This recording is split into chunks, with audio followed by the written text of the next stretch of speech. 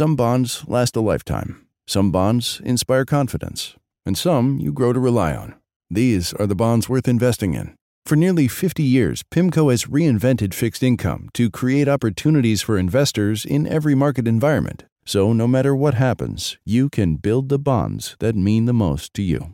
PIMCO, a global leader in active fixed income. Learn more at pimco.com/bonds. All investments contain risk and may lose value. Consult your investment professional before investing. My mission is simple: to make you money. I'm here to level the playing field for all investors. There's always a bull market somewhere, and I promise to help you find it. Mad Money starts now. Hey, I'm Cramer. Welcome to Mad Money. Welcome to Cramerica. Other people want to make friends. I'm just trying to save you some money. My job is not just to entertain, but to educate and teach you. So call me at 1-800-743-CNBC or tweet me at Jim Cramer. Maybe we need to take all these worries about the tariffs President Trump's slapping on Chinese imports, perhaps with a grain of salt. Maybe a whole container of Morton's iodized. When I look at the action, even on a not-so-hot day like today, Dow lost 93 points. S&P declined 0.56%. NASDAQ did plunge 1.43%. Whoa. It makes me wonder whether this trade war really matters as much as many think, given what's rallying versus what went down today. I mean, we knew all day, right, that the president was going to announce tariffs after the bell and the stocks got hit. Well, I don't know. The ones that got hit the least are the ones that should be hurt the most. So this session's a good barometer of what I mean. Let me flesh this out. Remember, the stock market is a forecasting machine. It does a surprisingly good job of predicting the future, usually out 6 to 12 months. That's that intermediate term time frame that I like so much. And right now, the market is saying China is not what you should be worried about. The stocks of the industrials, with lots of exposure to the People's Republic, they held up just fine today, even though, again, we knew the president was going to speak. And the strongest performers were 3M, Illinois Toolworks, Honeywell, Caterpillar, all stocks that should have gone down and down hard if we're really concerned about a longer-term impact of a trade war. You know what was down? It was FANG, my acronym for Facebook, Amazon, Netflix, and Google, now Alphabet, that let us down. And FANG has hardly any Chinese exposure. Let's go through the big China exposure stocks and see what it tells us. United Technologies is a major player in aerospace with a gigantic elevator business, Otis, which does a ton of business in the People's Republic. In fact, United Technologies is triply levered to China. First, there's the elevator business. Second, the company needs approval from the Chinese regulators to complete its acquisition of Rockwell Collins. Third, when it comes to the aerospace division, China buys 1 in 4 planes made by Boeing. That's a major United Technologies customer, so they'll feel any stress in that relationship.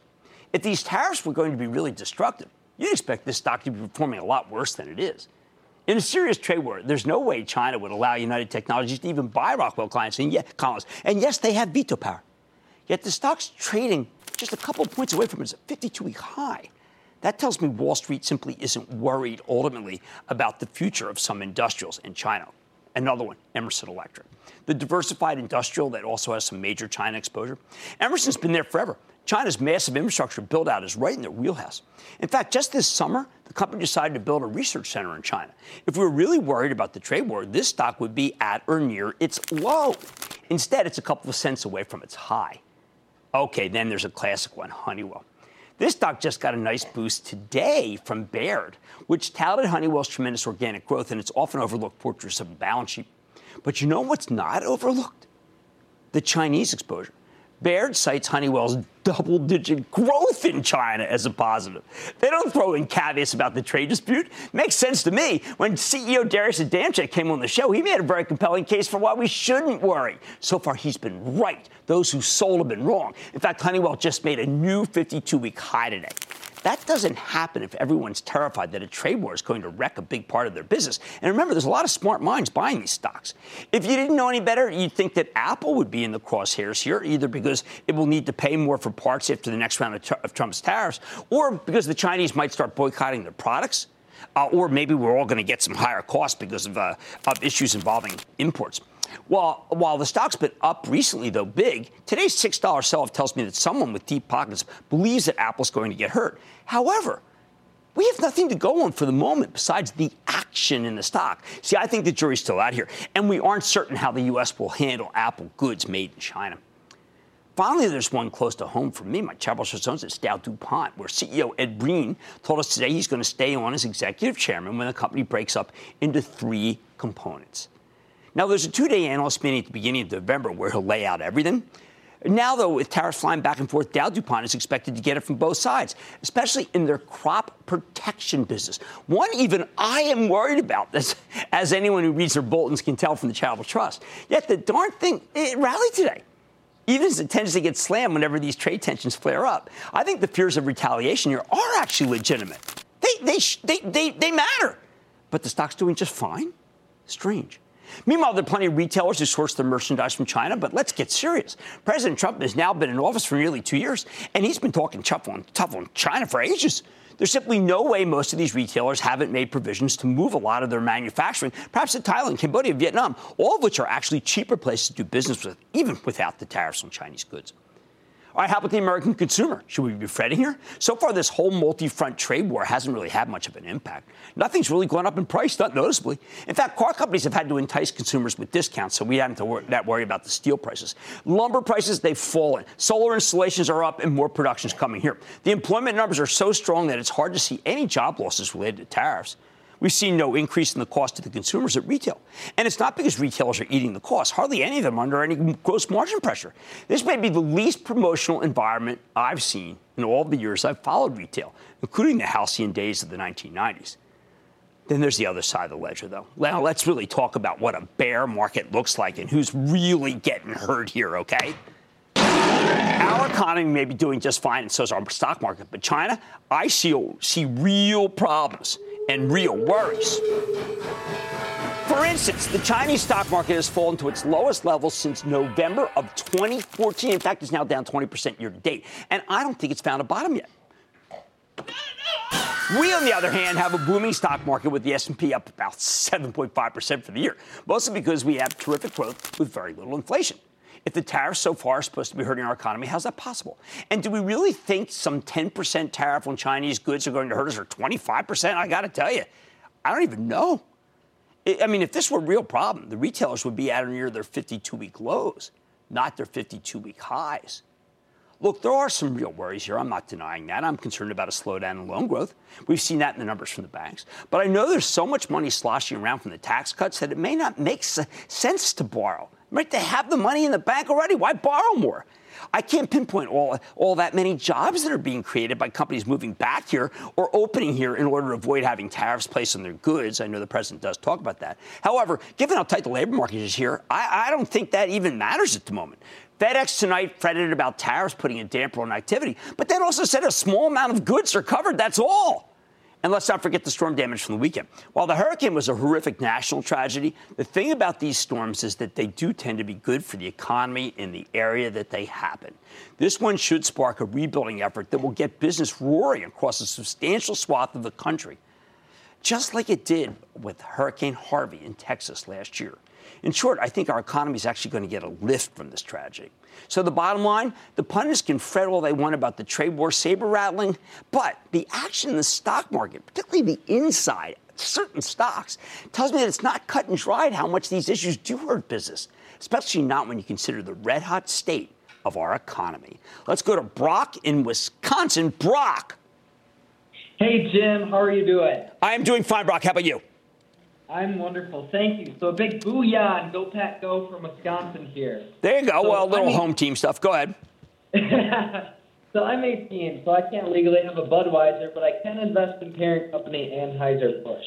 So my question is, with the growth of the legal marijuana industry, I mean, is it worth picking up some bud off the drop? Or like, if you believe in that theory. If you believe in that theory, Brock, you want to own Constellation Brands, STZ, because they got that big stake in Canopy.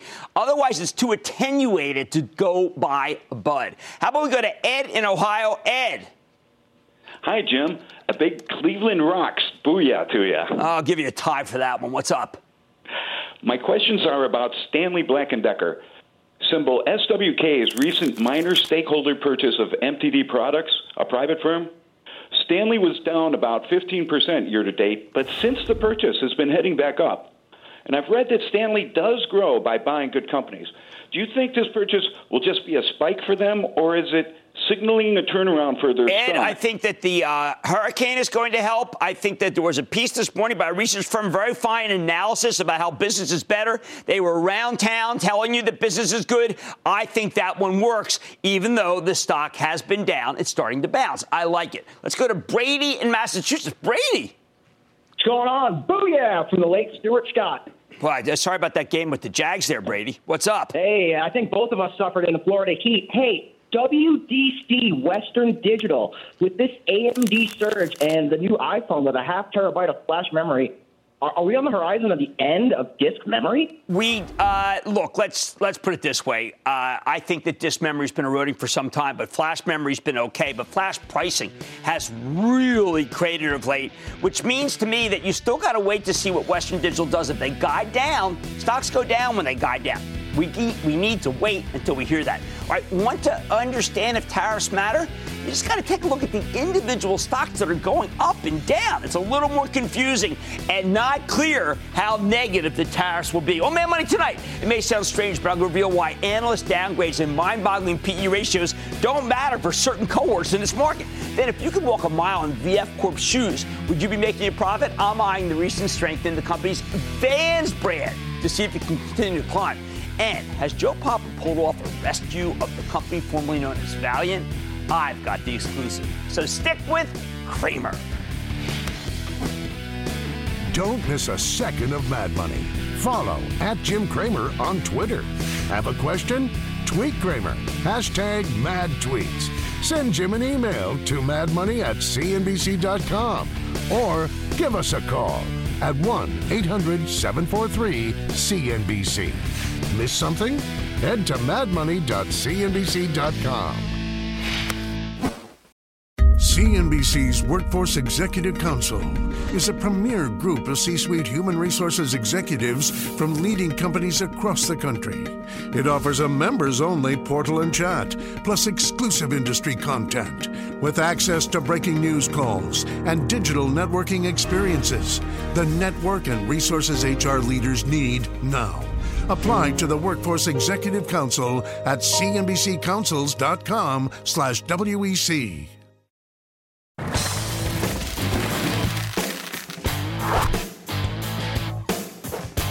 Whenever you listen to public figures speak, including CEOs, there's only so much soul searching that you can reasonably expect.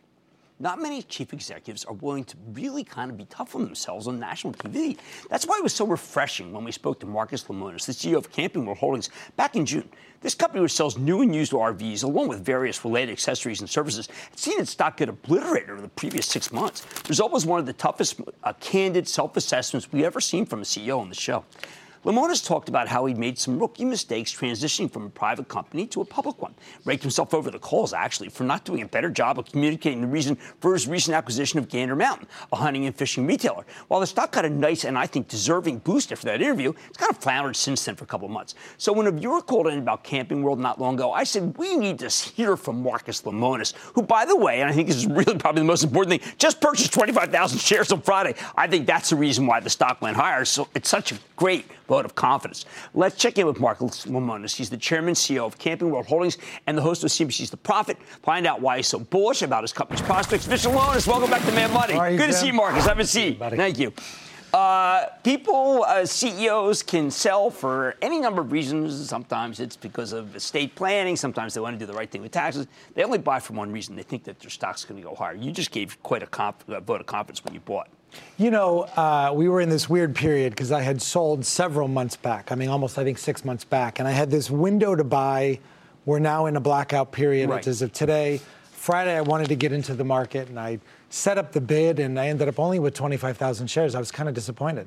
Well, there are buyers. I mean, the stock once there are many people who want to be in the stock. Yep. And then I think there are people who don't grasp your longer-term vision. So I'm not going to be constrained by the spreadsheet. Yep. I want you to tell our viewers about one of the reasons why you probably want to buy is think you can double in the next 5 years, which is incredible. We'll do it. We'll double. Okay. And that will mean what for profitability ultimately? Look, at the end of the day, we are an RV company first and foremost. And our number one asset are our customers that sit in our Good Sam file. That's the most important part of our business. But in order to grow that file and to grow the annuity part of our business, which is Good Sam, we have to really grow our platform. we're able to make dealership acquisitions anywhere between 1 and 4 times EBITDA. That's trailing EBITDA, not adjusted like public companies like to do, not some pro forma number. The real number. We provide a good exit strategy for a lot of dealers.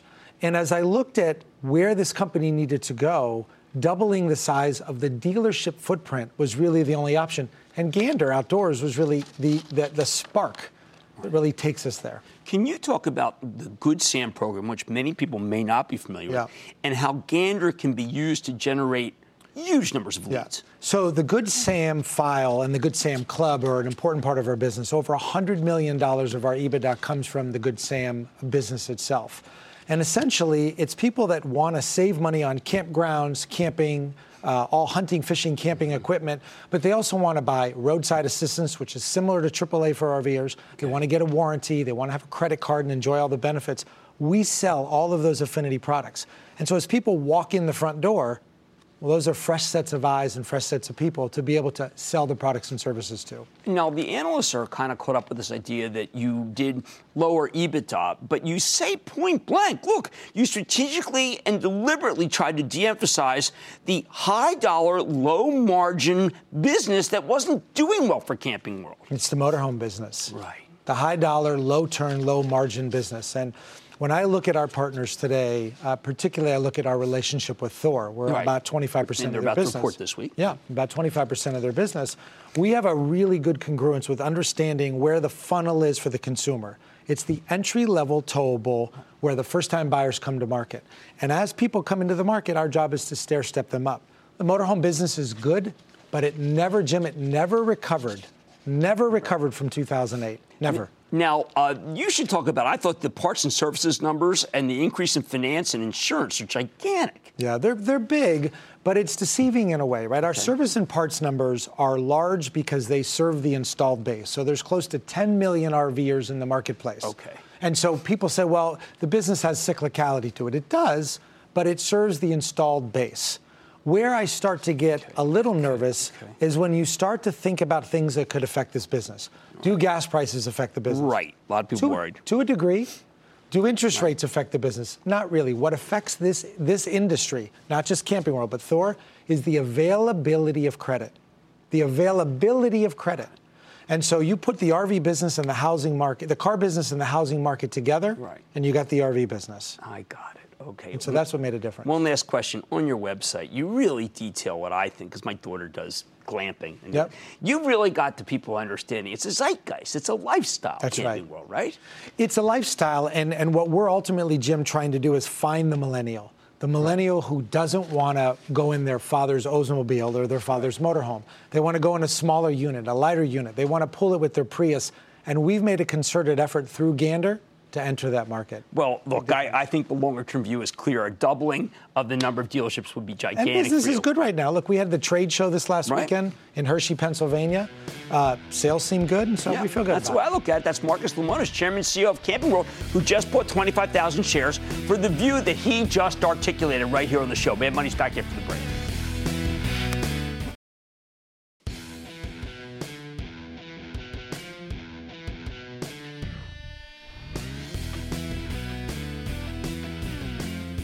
We know retail's been on fire lately, especially pretty much anything related to apparel and accessories. But within this bull market, some of the best performers have a special name. These companies call themselves lifestyle brands. So tonight I want to ask a question that I'm sure has occurred to many of you. What the heck is a lifestyle brand? What does it even mean? I could tell you that a brand becomes a lifestyle brand when it tries to represent the values and interests of a whole subculture. But I think that's looking at it backwards. You need to look at this kind of thing as the pinnacle of marketing. Lifestyle brands don't just try to sell you a product. They also sell you a whole identity. Classic example, Lululemon. These guys don't just make apparel, right? Athletic apparel, anybody can do that. They've built this very effective image as a yoga-inspired maker of athleisure products. Clothes you can wear while exercising or while you Netflix and chill. The point is Lululemon has a very clear identity. It's a popular one. That's part of the reason why the stock has been such an incredible performer, tripling over the past year and a half and hitting an all-time high today. Another textbook lifestyle brand, Boot Barn, the Western-inspired footwear and apparel chain. When we had CEO Jim Conroy on the show last Friday, I hope you caught that interview. It was pretty amazing. I joked that this store is like the costume department for a John Ford Western. I don't know. Conroy made a very important point. But when you get out and you fly from here to L.A. and you look out the window for 5.5 hours of that 6-hour flight, you're looking down at customers that drive a pickup truck, right? It's the most popular vehicle in the U.S., and they're listening to country music. And that's, they wear boots, hats, workwear, and blue jeans every day of their life. This isn't a costume at all for them. This is what they wear. Lifestyle brand. For the millions of people who wear boots and jeans to work every day while listening to country music in their pickup trucks, Boot Barn sells products that are part of their identity.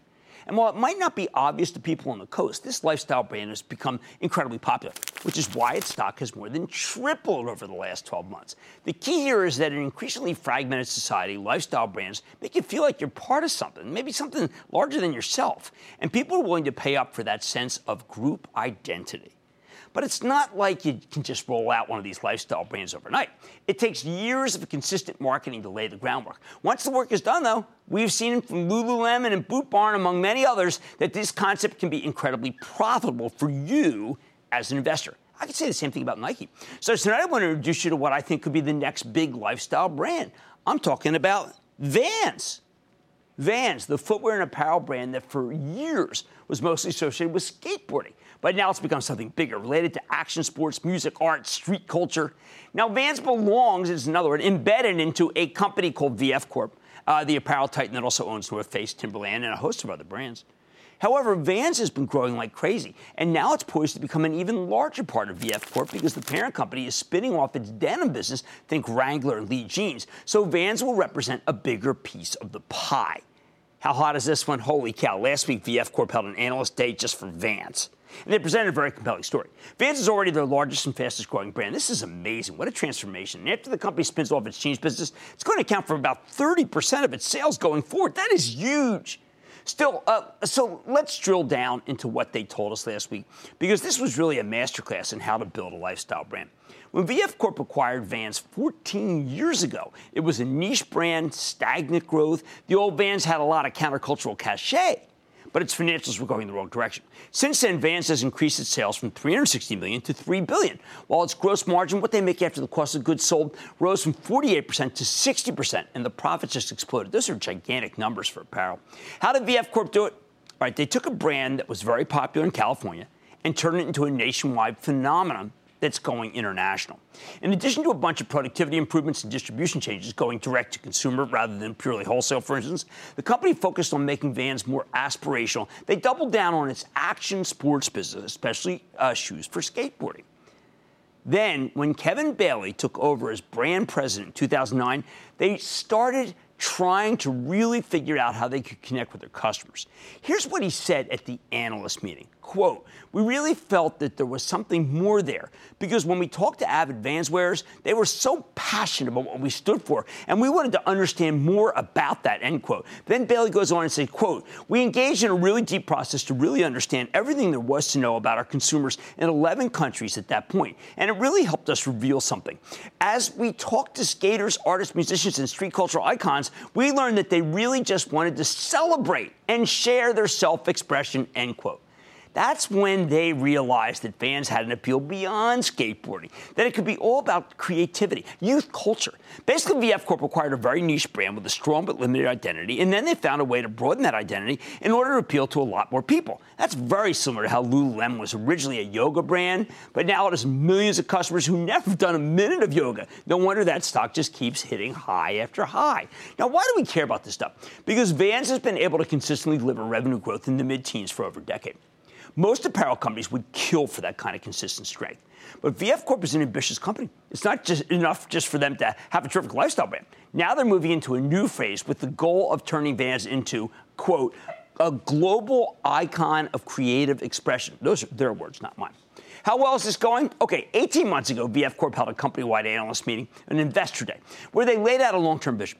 They only spent half an hour talking about Vans, and they predicted that the brand could see its sales rise to $3.3 billion by 2021. By 2021. That's a compound annual growth rate of 18 to 10%.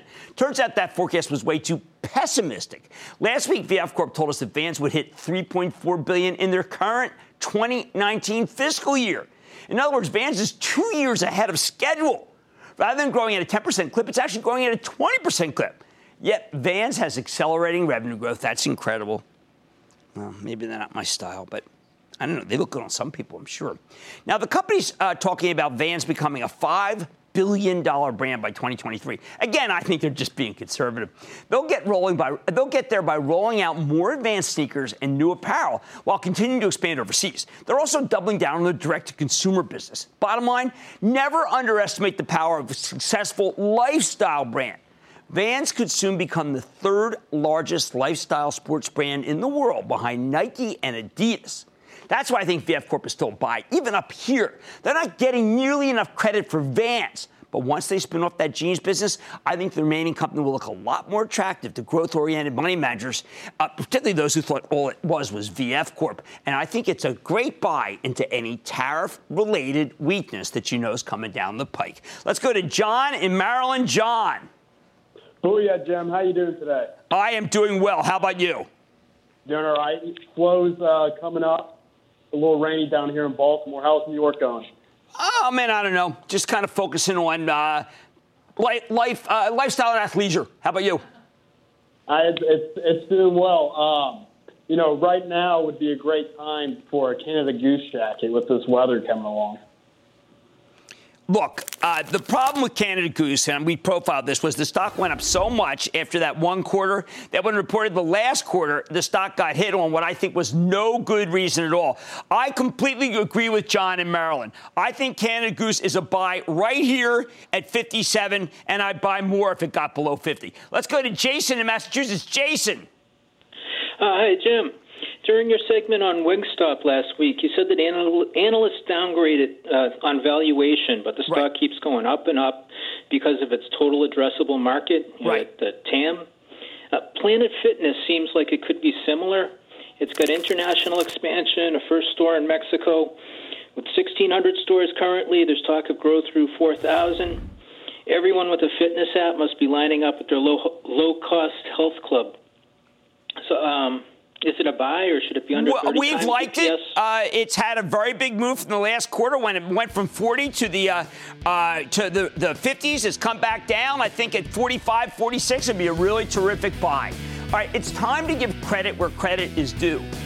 This shoe that is Vans is becoming a lifestyle brand. I think VFC is a buy because of it, not just because of North Face. All right, much more Mad Money ahead. Did Bausch put the kibosh on its own demise? I'm talking with the CEO to see if the turnaround is for real or not. Then some stocks are so hot that you can't help yourself when they pull back. I'm going to give you some classic examples of where to put your money. And all your calls, rapid fire. Tonight's just of the lightning round, so stick with Cramer.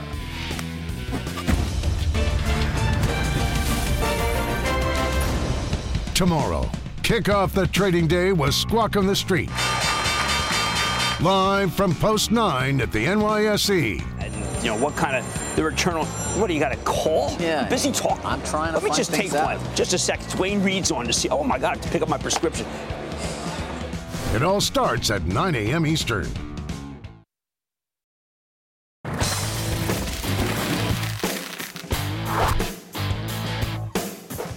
How do you know for sure when a company that was on its deathbed has made a miraculous recovery? That's the question we need to answer when it comes to Bausch Health Companies, a.k.a. the pharmaceutical business formerly known as Valiant. You remember Valiant. Hey, this is a drug company that grew by leaps and bounds thanks to a series of acquisitions, but eventually it flew too close to the sun. Valiant's business imploded due to a mixture of corporate malfeasance and bad strategy, and the stock came plunging back to earth. So in the spring of 2016, they did a big house cleaning, and they brought in a new CEO, Joe Papa from Perrigo. Since then, he has done an incredible job, selling off businesses to clean up the company's hideous balance sheet, focusing on a couple of core franchises, eye care, gastrointestinal health, changing the name to Bausch Health after the company's well-respected Bausch & Lomb brand, doing some dermatological stuff, too. Under Papa's leadership, the stock has rallied from, get this, about 170% from its April 2017 lows. When we checked in with him last, he'd already made tremendous progress, turning this one-selling company into an actual organic grower. Then last week, we got another very positive development. Bausch reached a really important settlement with Teva's activist unit over Xifaxan. Here we go. This is an irritable bowel syndrome drug that will keep the drug on patent incredible next 10 years. So that's why the stock folded nearly 14% on the news. Well, the since then has pulled back somewhat. Can this be just the beginning? Let's take a closer look with Joe Poppy, the chairman and CEO of Bausch & Lomb, Bausch Health Companies now, to hear more about the settlement and what it means for the company, as well as all the new drugs. Mr. Poppy, welcome back to Mad Money. Hi, Jim. Thank you, Joe. Good to be here. All right, Joe, you said at the beginning you would try to fix the balance sheet. You've paid down $7 billion in debt. You still say it's too debt-laden. You say that. You said you would do what was necessary for the divestitures. You said that you would do good in pricing, which you have. Then you said you would settle the lawsuits. This lawsuit was the big one to settle, wasn't it? Absolutely. My legal team has just done an outstanding job in dealing with some of these legacy issues, of which this settlement of Xifaxan was one example. What importantly this does is we think it's good news for patients because it gives us an additional 10 years to develop new indications for patients, continue to invest research and development dollars. But it's also good for the Bausch Health shareholders because what it does is it removes the uncertainty in the marketplace, which allows us to continue to invest in the product and, importantly, come out with new indications. Well, I think that you can't emphasize how important this is because you have people like a fellow like a Piper Jaffray analyst who had just been negative. He said, look, we have upgrading BHC, raising the price target. There really was nothing you do. You have to, I love this, time to lay down our weapons because now the focus is on your new products. You got to go over them because they're pretty substantial. Absolutely. We've been very fortunate. We've been investing in research and development. This year alone, research and development will be up about 15% versus last year, all targeted towards bringing out new products. So, for example, we're launching a new silicone hydrogel daily contact lens. We're launching it in Asia. We're really excited about what that means. We launched a new product, Vyzulta. Vyzulta is for the treatment of glaucoma, intraocular pressure in the glaucoma. It's got good momentum, and we think 2019 will be even better year. One of the important ones we have is Lumify. Right. Very good product. It's now been in the market since May, and already it is the #1 physician-recommended product for the treatment of red eyes, and it is already at over 20% share of the market. I'm a user because I don't sleep and it doesn't stink, and that's why I like it. We're glad to hear that.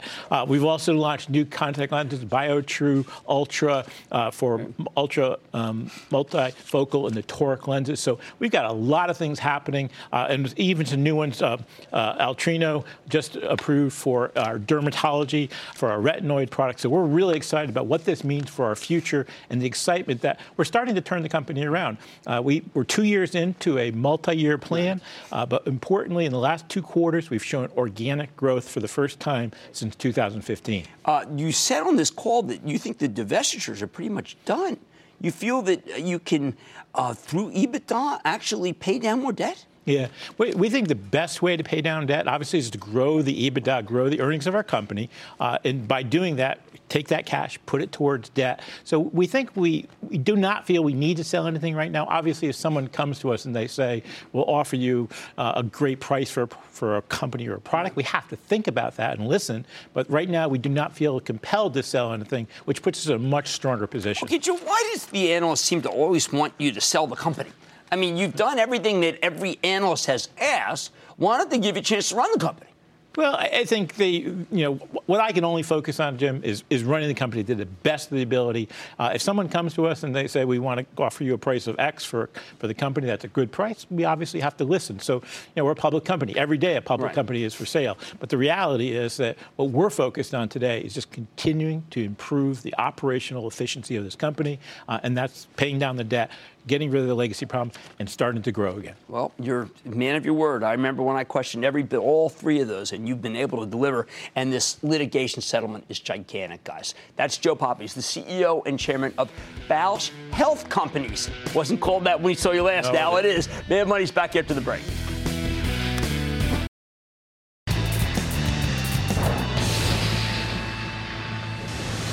It is time. It's time for the late round question. What's up, round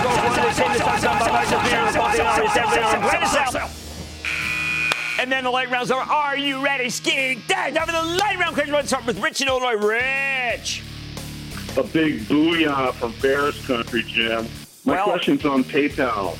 Their performance has outpaced the industry so far in this space. How does the future look through your eagle's eye? Okay. Well, thank you very much, Carson Wentz starting. Now, here's the thing you need to know. This stock has now dropped 5 straight points. Another 2 points, and it's really going to be oversold. And that, and only that, will I pull the trigger. But Capital Trust knows you can follow what we've been saying by joining the ActionAlertsPlus.com club. Let's go to Steve in Texas. Steve. Yeah, I'm here. Booyah! Booyah!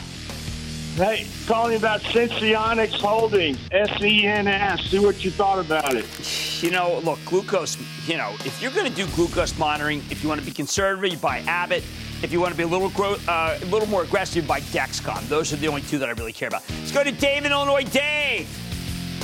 Dr. Cramer. Dave. From the home of the Chicago Bears, monsters of the Midway, linebackers Dick Butkus, Mike Singletary, and now recently inducted Hall of Famer Brian Urlacher. Thank you for taking my call. All right, Jordan Howard gives me 21. I'm feeling great. What's up?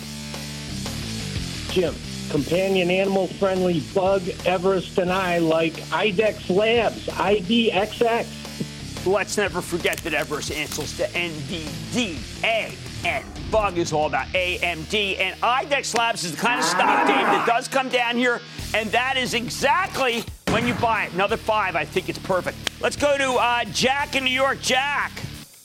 Hi, Jim. First off, thanks so much for all you do for us. Oh, thank you, Jack. I'm calling about SONO.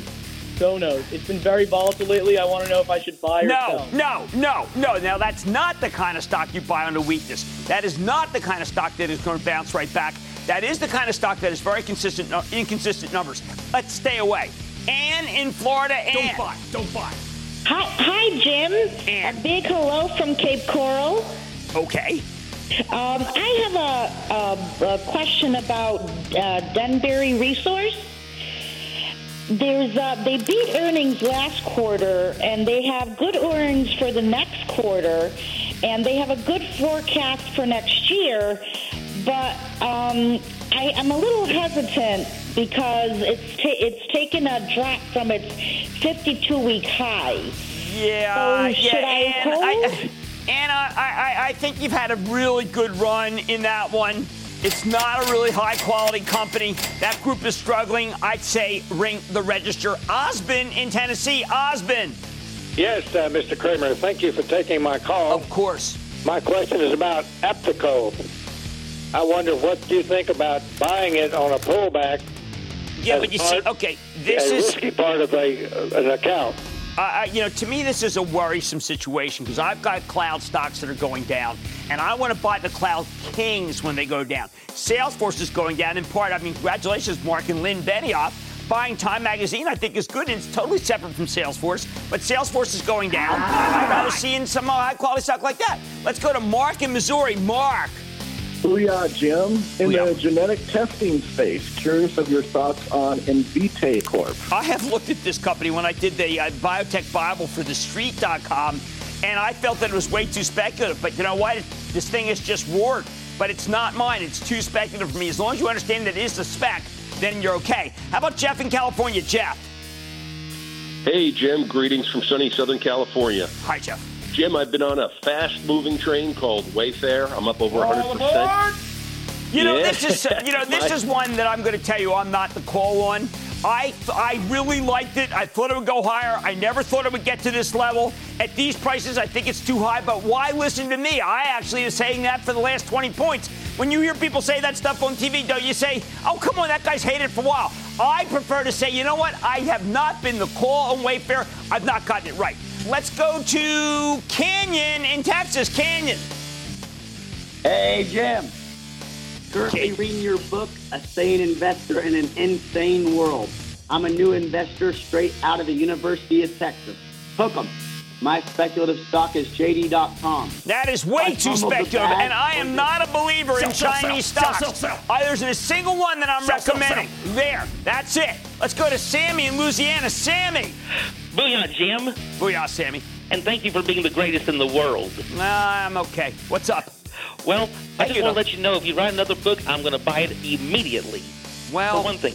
Okay, interesting. Maybe I'll do it. What's up? I hope you do, because I'm going to buy it. In the meantime, what are your thoughts about McDonald's NCD? This stock has been acting really terribly, and I have to tell you, in that group, I really do prefer Wendy's. I did have to stop my wife yesterday from getting a Baconator. I said, enough is enough. I like it in principle. And that, ladies and gentlemen, is the conclusion of the Lightning Round. The Lightning Round is sponsored by TD Ameritrade.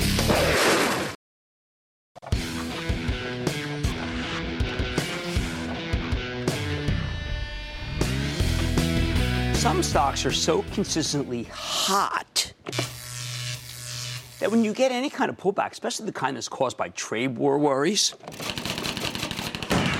like the ones we're experiencing right now, you need to hold your nose and do some buying, even if they seem ridiculously expensive. Buy, buy, buy! Let me give you some classic examples. First of all, there's the payment companies, MasterCard, Visa, Global Payments, Intuit. I'm putting that in that category. And Square. They've all seen their stocks roar higher on good days and barely get dented on bad days. They've jumped whole, what's known as multiple turnstiles, on nothing, not a word, on crickets. Today, they finally got hit, and I think that this dip is indeed a nice buying opportunity. I think they'll be back. They'll keep rallying through the end of the year, so you buy slowly, buy on the way down, but you can start. How do I know? Because periodically you get a chance to buy these stocks, like when American Express reported a quarter where its revenue growth allegedly slowed and spending ramped up. That knocked the stock down from 103 to 99. But you literally had to ignore every single negative word that was said about this one and just buy it while holding your nose. Now it's at 109. Same goes for health insurance stocks. Centene, you know we like that. United Health, terrible trust name. Humana, Anthem, Cigna. Whatever they say is well received. Whatever they do is A-OK. Many of them got hit today. And again, I think they're buys here, especially Cigna, which is purchasing Express Scripts. It's a deal which just got greenlighted by Justice Department this very morning. Long term, it doesn't seem to matter if there are quarrels with states or with employers, the federal government. Everything negative is just a speed bump on the way to higher levels for these health insurers. And don't you wish you owned some medical device stocks? Well, you're going to get your chance here. Boston Scientific, Becton Dickinson, Illumina, Perkin-Elmer, Abbott Labs, Medtronic, Thermo Scientific, Zimmer Biomet, Intuitive Surgical. They have all been roaring. These are sainted stocks. The fact that they pulled back today is a gift. Thermo Fisher, TMO, downgraded by Goldman. What an opportunity. And yet, when you look at the price-to-earnings multiples, it's very hard to justify owning any of these. In the old days, I would never recommend these stocks at these levels. But these days, we have a stock shortage caused by buybacks and ETF money. You remember, all that S&P money comes in, too. Plus, these winners get pushed up endlessly because the hedge funds and mutual funds that own them get more money in precisely because they're doing well. And they tend to invest that new money in the same stocks, in the same winners. Because remember, they don't seem to care about price at all. I could go on and on about particular industries. Anything that helps small business, anything in cybersecurity, any cloud or king or prince. They all work, especially on trade-related weakness like we had today and maybe we have tomorrow. So this is a piece that's really prepping you, okay? Prepping you for this trade stuff. At the same time, there are groups that seem downright toxic. The oils and the banks, they can barely mount a rally. The banks tried today. When they do, well, you got to worry that they could get back those gains at any single moment.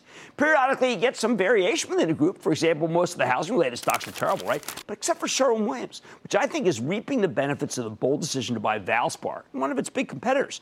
It caught a downgrade today from a research firm, finished up at $1.49. See what I mean by sainted? What's so frustrating, what's so maddening about this market right now is that valuation makes no difference whatsoever in any of these growth funds thinking. I see these downgrades by analysts on valuation, I just roll my eyes because buyers simply don't care. They're not going to stop here. They get new money in, they look at their winners, and they buy more of them. End of story. Occasionally you get a down day like today where the winners cool off, and that's your chance to pounce because you better believe the buyers will be right back tomorrow. It's an insanely non-rigorous virtuous circle. Money managers buy these stocks because they go higher, and they go higher because they're being bought. While that may sound like the dumbest investment strategy imaginable, pure circular reasoning, it's also been incredibly profitable. And I think it's going to stay that way until the end of the year. Don't try to be clever. This is a market that rewards obvious thinking. When the secular growth winners pull back like they did today, you want to be a buyer, not a seller.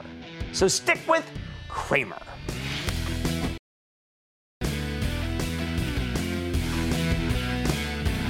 All right, Fang & Company had a very hard day, and so that means tomorrow we're going to hear about how Fang is dead. That's the way it works. You know that. The only one that I really am concerned about is Facebook, letter F. Why? Because I think the numbers there may not be met, but the valuation's going down. I sure don't feel that way about Amazon. Ha! Like I said, there's always a bull market somewhere. I promise I'll find it just for you right here on Mad Money. I'm Jim Cramer, and I will see you tomorrow. I'm opening up the lines to hear from you, the voices of Cramerica, because it's an uncertain time. I want to talk to you. Mr. Cramer, I just want to tell you, you are absolutely, positively fantastic. Thanks for helping us not panic in times like this. The average investor, which we all know and love, you cater to us, and we appreciate that for all you teach us. I am not going anywhere. You shouldn't either. We will get through this together. Cramer has your back. Call 1-800-743-CNBC, and let's take on the market together. We're going to figure this out. We'll puzzle it over, and we'll make it so that we're all smarter. CNBC's Workforce Executive Council is a premier group of C-suite human resources executives from leading companies across the country. It offers a members-only portal and chat, plus exclusive industry content, with access to breaking news calls and digital networking experiences. The network and resources HR leaders need now. Apply to the Workforce Executive Council at cnbccouncils.com/WEC.